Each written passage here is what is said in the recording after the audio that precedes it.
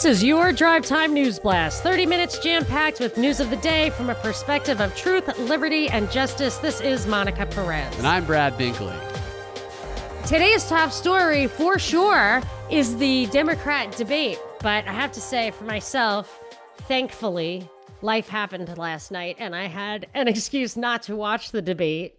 My son had his first drumming gig with his little school band because it was Mardi Gras. So I was a roadie last night.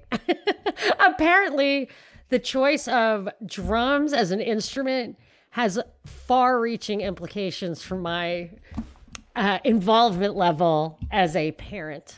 So anyway, that was fun, but I put an entire drum kit in my car and etc. while you were stuck watching the debate. I can't believe that you found that more important than watching the Democratic debate last night, even though there was one last Tuesday. Trust me, I insisted that we bring every last drum and that he not hitch a ride with anybody else and that I wait for him instead of actually going home and coming back. Well, after watching that debate, I would have preferred having somebody drum my head with the drumsticks than watch that debate. So my drumming, as intense as it was nowhere near as bad as your drumming. These debates just get worse and worse, and they're so useless. At least for me, they're useless. Do you even know who it was? It was like Mayor Pete, Mayor Mike. Mayor Pete, Mayor Mike, Tom Steyer, Bernie Sanders, Joe Biden, Elizabeth Warren, the fighter, and Amy Klobuchar, who... Why is she still there? I think she's baking brownies in the green room or something. I'm telling you, I really think that she's got some... Yeah, she's either a hockey mom or a hockey goalie. I haven't been able to figure out which yet. Yeah, she definitely has a bumper sticker that says "Proud Mom" of something on the back of her car. Now the debate. Anyway, sorry. So I'm totally out of touch. You gotta catch me up. And I would guess that potentially not one person who's listening to this right now watched the debate. So it's all you, Binkley. The best way that I can describe this debate is a few years ago I did some short films that were titled Idiot Losers. And basically in these little sketch comedy films, the premise is that we would discuss something that would eventually devolve into unintelligible shouting match about something petty. That's what this debate was. This debate was an episode of... It was Idiot Losers. Yeah, of the pilot you did for Fun World, which would have been my absolute favorite television show. I cannot believe that didn't get picked up. Of course, I totally believe it didn't get picked up. But where the itchy and scratchy characters that everybody watches on TV just say to each other, "You're stupid. No, you're stupid." Yeah, it was similar to that as well. This was more of something really petty, and we're having a shouting match about it, and nobody can hear what anybody says, and nobody makes any legitimate points, really, and everybody's stupider for the process. Even the moderators are shouting at each other. You lose IQ points engaging in this. Yes, there's a lot of brain damage done by watching this debate last night. Here's a few of the highlights, I guess, or what stuck out to me is Bloomberg came out of the gate by asserting himself a little bit better than he did the first time. He did better this time. He still comes off as a cold, no empathy prick. He's very unlikable. He has no charisma. He is Donald Trump without all of the charisma and showmanship. That's what he is. He's a stand-in for Donald Trump, and everybody. But add in business acumen. Business acumen, yeah. So he has that. He also has Clint Eastwood's endorsement, which is another similarity. Yeah, it's very similar because Mike can get it done. Mike can get it done. Mike can get it done. Let me tell you what that means. So he came out of the gate by telling Bernie that Russia wants you to win because they love Trump and they know that you can't beat Trump. That was what he came out of the gate with, and the audience was clearly stacked. Oh my gosh, so now Russia is interfering in the primaries. They're interfering in our Democratic primaries. To which Bernie went to the camera. And like Russia has more important stuff to do. No, they don't. It does not have an Everyone unlimited in Russia, budget, and it doesn't matter who wins here to them. They're all obsessed. There's pictures of every Democratic candidate on Putin's wall, on the wall of every Russian home. And they're all on the job Everyone in Russia is united in their effort to interfere in our elections. It's a nationwide obsession. Bernie responded by going to the camera going, I'll tell Mr. Putin this. I will tell him that if I am president, he will not be interfering in the Americans' election again. He said it real fiery, and people cheered. Nobody, I mean, what is that? You think Putin's shaking in his boots, seeing an old communist shout at the screen? No, he doesn't care. Oh, he eats old communists for breakfast, that guy. He built his career on the bones of old communists. He's an old communist. He's an old communist. He's a reformed young communist. Right. So Bloomberg came out of the gate with that. Then my favorite part was about in the middle of the debate. This debate was on CBS. After everybody's attacking Bloomberg, instead of Bernie, really, even though Bernie's leading, they're still all attacking Bloomberg. Another thing is I think it's hilarious that it's always billionaires like Bloomberg and never billionaires like Tom Steyer. Tom Steyer's also a billionaire. Nobody seems to care about that. They only care. Did I tell you that Bloomberg is a billionaire? About the Tom Steyer ad I heard? No, what was it? So it's this ad. It's like a campaign ad. It's totally scripted. It's an ad. And at the end, he says, we're going to kick Donald Trump's ass on the economy. And I'm like, vulgarity, like the essence of vulgarity, in my opinion, and I have been a master of vulgarity since my first word was fuck. Are you serious? I'm dead serious. My 8 older brothers and sisters made a point not only of teaching me fuck as my first word, but it had to be in the exact Sheepshead Bay, Brooklyn accent that Andrew Dice Clay and my family have. Fuck. That's it. So I have been weaned on vulgarity, and a part of it is spontaneity. So scripting it in and knowing, it's like when what was her name? Jan Sikowski or something? Yeah. She was, when this whole vulgarity thing was taking off and she was making a speech, she said, she used vulgarity, and then she said, they tell me that's okay now. Yeah. And you saw that in the original one, but then they edited it out for all the YouTube videos after that. They actually went, like somebody, because it was all disseminated on the post-edit version.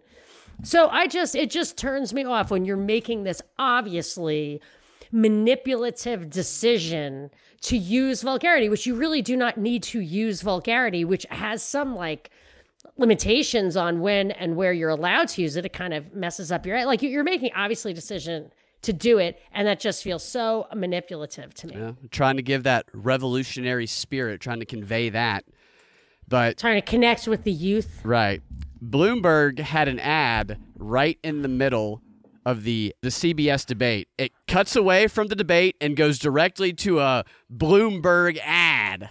Come on. If Facebook can completely suppress all political advertising, don't you think it's at least common sense that in the moment of political discourse, you not allow the advertisement? I mean, I don't care what they do, but that seems a little asking for trouble. That looks like it's begging for regulation. It's hilarious to see Bloomberg up there on stage. He clearly doesn't really care that much about the debates. I totally agree. He doesn't care. He doesn't even care in the ads. Cuts in the to his ads. Yeah. But the ad is like, what does it mean? Mike will get it done. And Mike it's will like, get it done. Yeah. What does that mean? I built a business, a family. True. That's much better. I could do his accent probably. Yeah, I don't know his accent well. I'll have to work on that for as long as we need it. All right, so Elizabeth Warren continued her no-nonsense grandma vibe that she brought on. And again, Bernie's the leader, so she's attacking Bloomberg, and she's talking about how when she was a young mother who was obviously pregnant, and then my boss looked at me, and I got fired because she was pregnant, right? And then she goes, at least I didn't have a boss who, like Bloomberg, told me to kill it. And she emphasized kill it. She emphasized that because he was accused of telling a pregnant woman that works for him to kill her baby, or she's going to get fired. Elizabeth Warren called abortion killing a baby? No, she didn't. No, I'm not saying quote her, but is did. That what in you're effect, saying? she did say that. Yes, she did say that. It wasn't about abortion, but yes, she did in effect say that. I know. I thought that too. I was like, wow, that's contradictory in another context. But well, that whole argument is so weird. yeah, so the idea is to attack Bloomberg. That claim was never proven. Bloomberg immediately was like, oh, come on, I never said that. And then she goes on to attack. So her attack on Bloomberg is he tells pregnant women to kill their babies. Then she goes on to attack frontrunner Bernie Sanders by saying, I agree with everything Bernie says. She just says he's great and says, I just think I'd be a better president. So that's her attack on Bloomberg versus her attack on Bernie. Some people think she wants to be Bernie's running mate. I don't know. Oh, well, that sounds like a winner. Yeah. Well, she would be president. Whoever is Bernie's running mate. An old angry couple. 50-50 is going to be president. Do I? Oh, yeah. Well, he's so florid. You can see he looks like he's experiencing heart problems. He looks like a heart attack. His face is flush all the time. It's like, I just don't, there's definitely an internal struggle going on there. Yeah, his entire campaign is dependent on him getting worked up and angry. Because he says the same thing over and over again, but he just says it with a lot of enthusiasm, and you got to get real mad. And that's the reason. So even if he's faking it, he might just keel over. And that's the only reason people respond to him. If Pete Buttigieg delivered his message the way that Bernie delivers his message, Pete Buttigieg would have a fired-up base as well. But Pete Buttigieg delivers his like this. I'm the most proper. He's a robot the way he talks. So we'll see what they're crafting his image for later, because he's AOC, Stacey Abrams level created person. Yeah, I completely agree. A couple more quick things on the debate is that Bernie's argument for everything was once again, billionaires exist and that's the problem. That was his primary argument the entire debate. You know what the answer to billionaires existing is? What? Competition. Competition, I just have to explain this just real quick. Go for it. This is how it works. You invent something. It's great. You make as many as you can, get it out there, get super rich. That's great. Thank you for inventing it. Everybody's happy. Okay? The next day or year or whatever, somebody looks at that thing, figures out how to make it, didn't have to worry about inventing it or anything like that, just figures out how to make it. Then they make 1 million of them, drive the price down, and then you stop making your money, but you got rich for inventing it, whatever. And then the price goes down, people can have more of them, and eventually, like, everybody who can figure out how to make it makes it so that nobody really gets rich anymore off it. However much it takes you to build it and make it and use capital to have a factory or use your time, it evens out so that the marginal return on labor and capital is basically zero. It's that if you could make more money in another business, you would keep entering that business until you can't really make any more, or people would just keep entering the business. It's called economic zero. There's a race to economic zero, and then everybody has more stuff for less, and nobody gets super, super rich. Now, I'm fine with people getting rich. I don't care. But I'm saying those kind of maintained outside profits are often, if not always, a result of regulatory barriers to entry or other policy issues that keep people from competing you down to economic zero. That's why Rockefeller, the first one, said, if the quote is accurately attributed to him, competition is a sin. And that's when I believe the robber barons ushered in the progressive era of corporate regulation. Well, Bernie doesn't like that at all. Well, Bernie maybe needs a little economics lesson, but Bernie I think even accuses, pretty much everyone would agree with that. Yeah, even the problem with the other non-billionaire candidates for Bernie is still billionaires, because it's Mayor Pete's right about so-and-so, but the problem is all of his backers are billionaires. Joe, all of his backers are billionaires. The billionaire is worked into every answer that he gives. And where is it going? I mean, it seems to me that the election process, from the primaries to the caucuses to the DNC to how they're attacking Bernie to how Bloomberg's bringing in the money, and then ultimately Russian interference, media impact on the elections, all of this stuff is all coming down, popular vote versus electoral vote, immigrants, all this kind of stuff. Everything is all seems to be converging at once to have hashtag election crisis 2020 so that the whole darn thing is revamped from bottom to top. And the attack on the caucuses, to me, is proof positive that they are really trying to have a wholesale reinvention of the election process, just highly controlled, probably highly digitized, to where it's really like a dystopian science fiction thing where you go in and you tell the screen who you're voting for, and you don't have to say anything. It just reads your brainwaves. And then they tell you what the answer is. Tell you who you voted for. Yeah, you assume that it's all accurate and on the up and up because by this time you've been so dumbed down that you're just looking for your soma or whatever. So, speaking of Russia, Biden was asked if he's president, and we learned that Russia interfered in the 2020 election, which has already been predetermined, so of course we're going to learn that. Will he conduct a retaliatory cyber attack? And that is something to look out for because we know that we're already attacking people cyberly. Don't you remember when you and I both noticed and nobody ever talked about it? There was just this one line in an Obama, was it a speech or a report or whatever? It's like, oh, JFYI, we dropped a landmine, a cyber mine in this stuff we sent to Russia. So if they ever do anything to us, we can just activate it and it'll completely nuclear explosion their systems. We already have them basically on, we have them basically held hostage with cyber bombs, I believe they were referred to, them and Iran, Operation Nitro Zeus. Yeah, Nitro Zeus. So, yeah, I would say we've already got plans for this in place. And if we want to activate that stuff to spark a cyber nuclear war, we could just say they did it to us first because we do stuff like that. Right, and we can mimic the cyber fingerprint of any other country as released in the Vault 7 release a couple of years ago. Which I think Bill Binney told us about that. Yeah.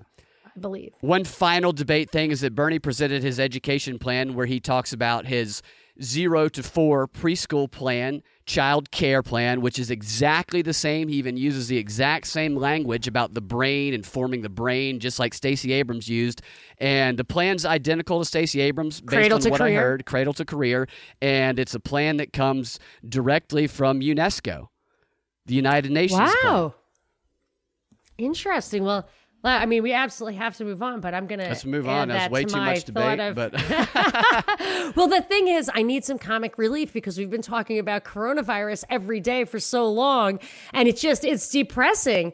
But I have to say, I think that we did a good thing, and we did a special report on, it was 40-minute thing or 45 minutes on kind of everything that we gathered so far of the parallels and the agenda of Event 201, the novel coronavirus live simulation from October 2019, versus what we're really seeing unfold. And every single solitary day, you see more and more of that, to the point where even today, there were a couple of headlines. One said that governments embrace web shutdowns, and it's on the front page of the Wall Street Journal, and it's criticizing them for suppressing speech or whatever.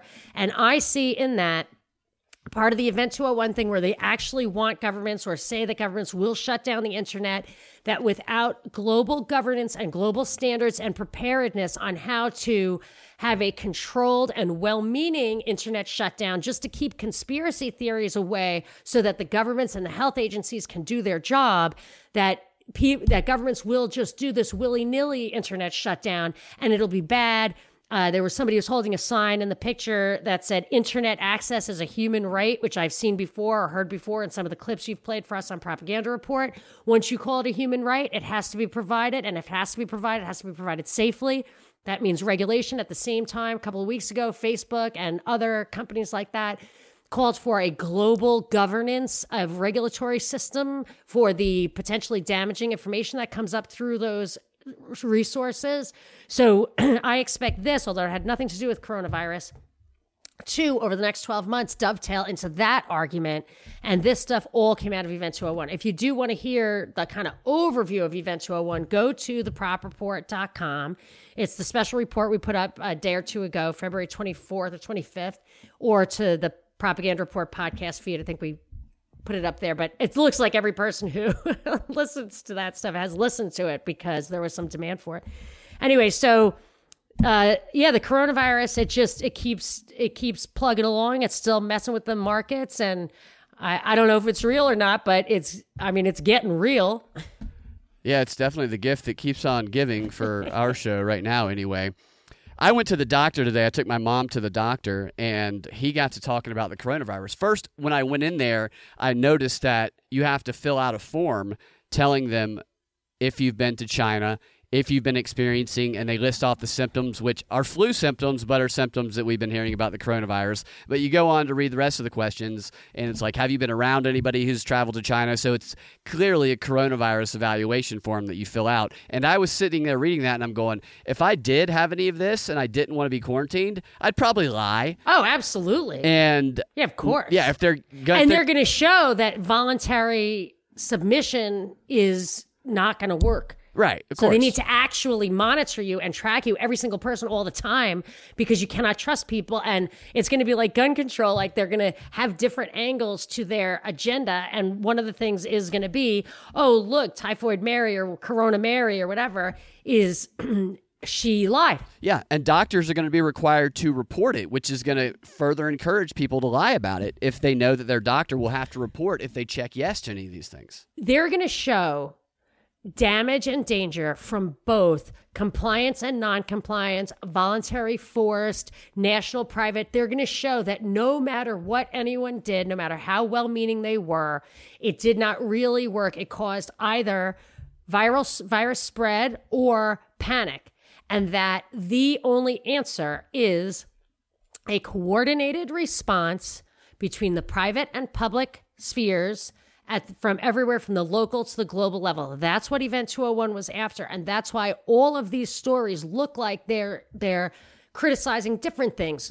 Competent government, incompetent government, proactive, retroactive. They're criticizing it all because what they're after is a system that they want to put in place that can circumvent laws, circumvent options, and have it a system, a top-down, systemic, centralized protocol that can be triggered, and you would then have no choice even on the national level. Is my prediction. Another thing that I think that's a good prediction. Another thing that they're encouraging social separation, isolating people, staying away from people so that you don't get the disease. This is what they're doing over in China. These are the methods that they're promoting in China. They say this saved everybody. And what social separation, one thing it does, we've talked about people gathering in masses and the influence of the crowd. There's the good and bad with that, but social separation, if that's done on a mass scale, that prevents the population from uniting together to rise up against a corrupt government.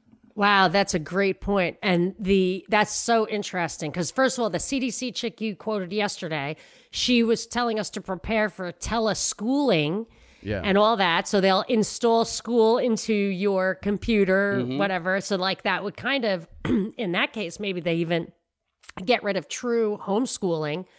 But I have often thought about, people don't like it because I tend to be, like, I don't have a lot of hope for like the way we're going. My hope is in waking people up because I think that the level of propaganda is pretty clearly a reflection of the fact that our power is 100% in our consent or withdrawing our consent. So we have the power. That's a very hopeful thing.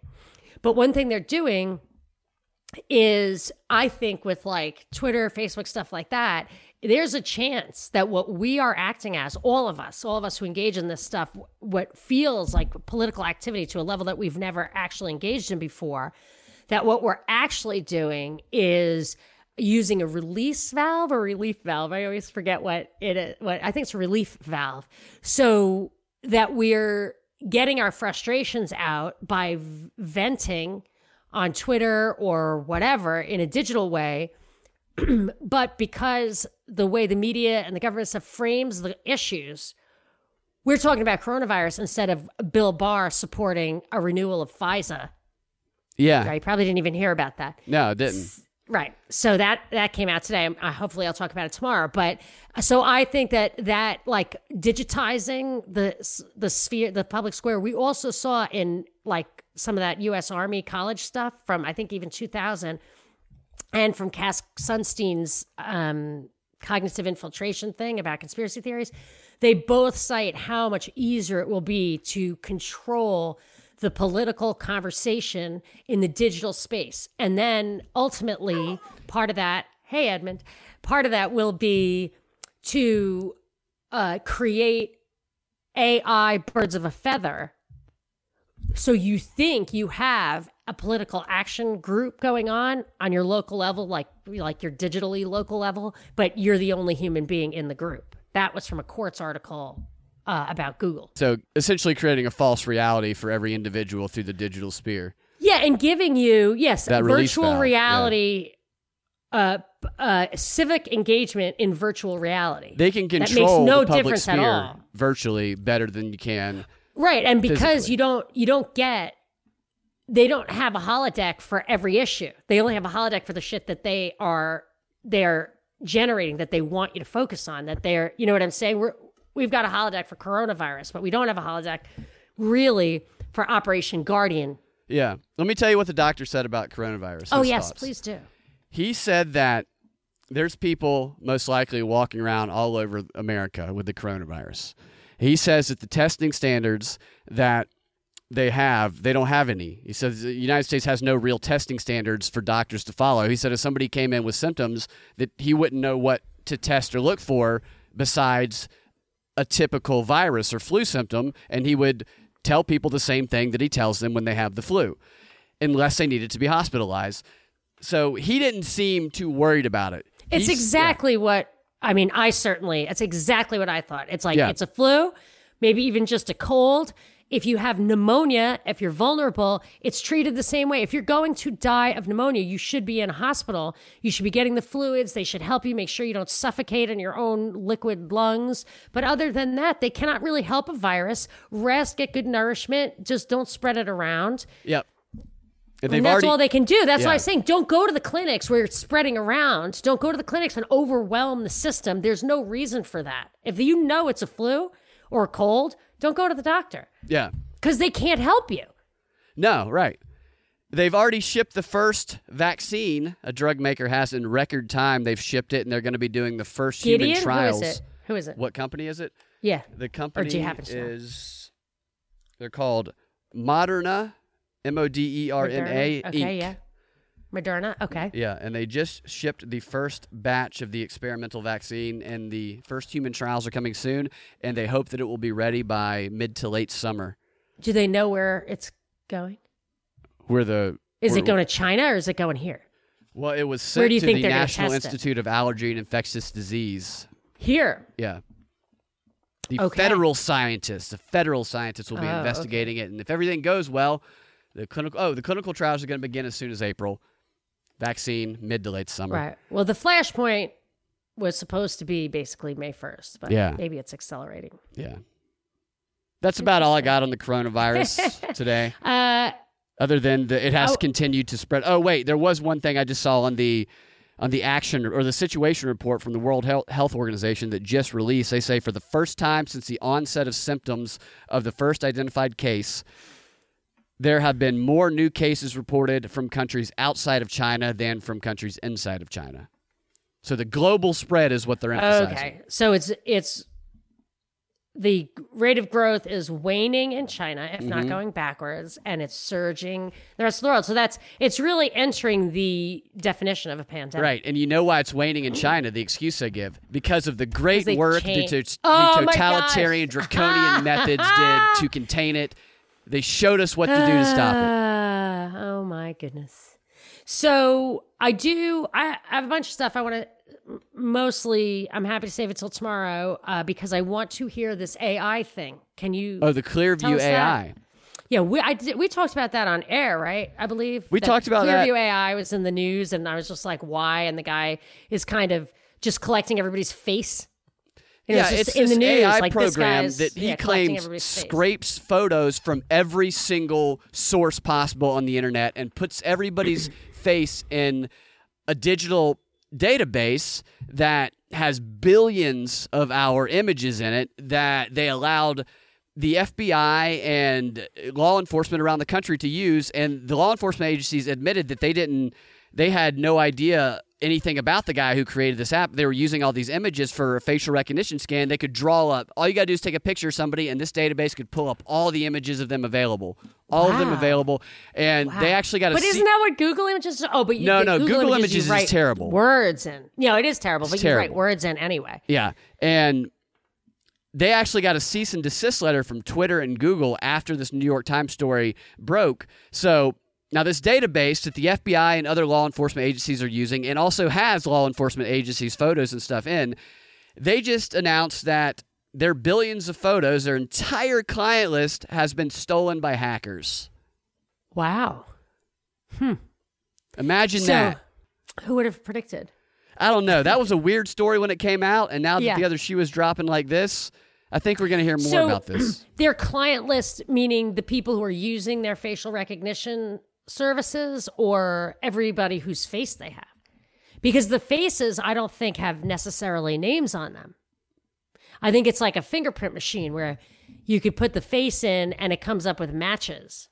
It says that the intruder gained unauthorized access to its customer list, which includes police forces, law enforcement agencies, and banks. And the company said that the person did not obtain search histories conducted by their clients, which the clients are the police forces. So it would be very helpful to see the search histories, because then you can see what they're up to. Because I wonder what the rules are for that. Is that information public? Well, this is interesting here. The company retains the photos in their database even after internet users delete them from platforms or make their accounts private. Yeah. Oh, I believe it. Once you let something out, it is hard to claw it back in. Yeah. I wonder what Stefan Kinsella would say about this. He's all about intellectual property. He's the intellectual property lawyer, very beloved libertarian, and he talks about he doesn't really believe in intellectual property. He's like, if information is out there, if I can grab it, it's mine. Yeah. You can't have the government come into your house and say, you're watching a movie on your TV that you didn't make, and take your TV or whatever. He's like, you can't use the government for that.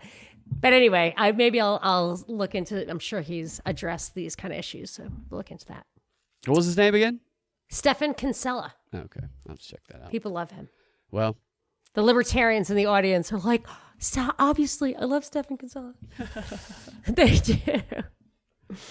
All right, so should I tell you the Harvey Weinstein thing just to add a little salaciousness to the whole conversation?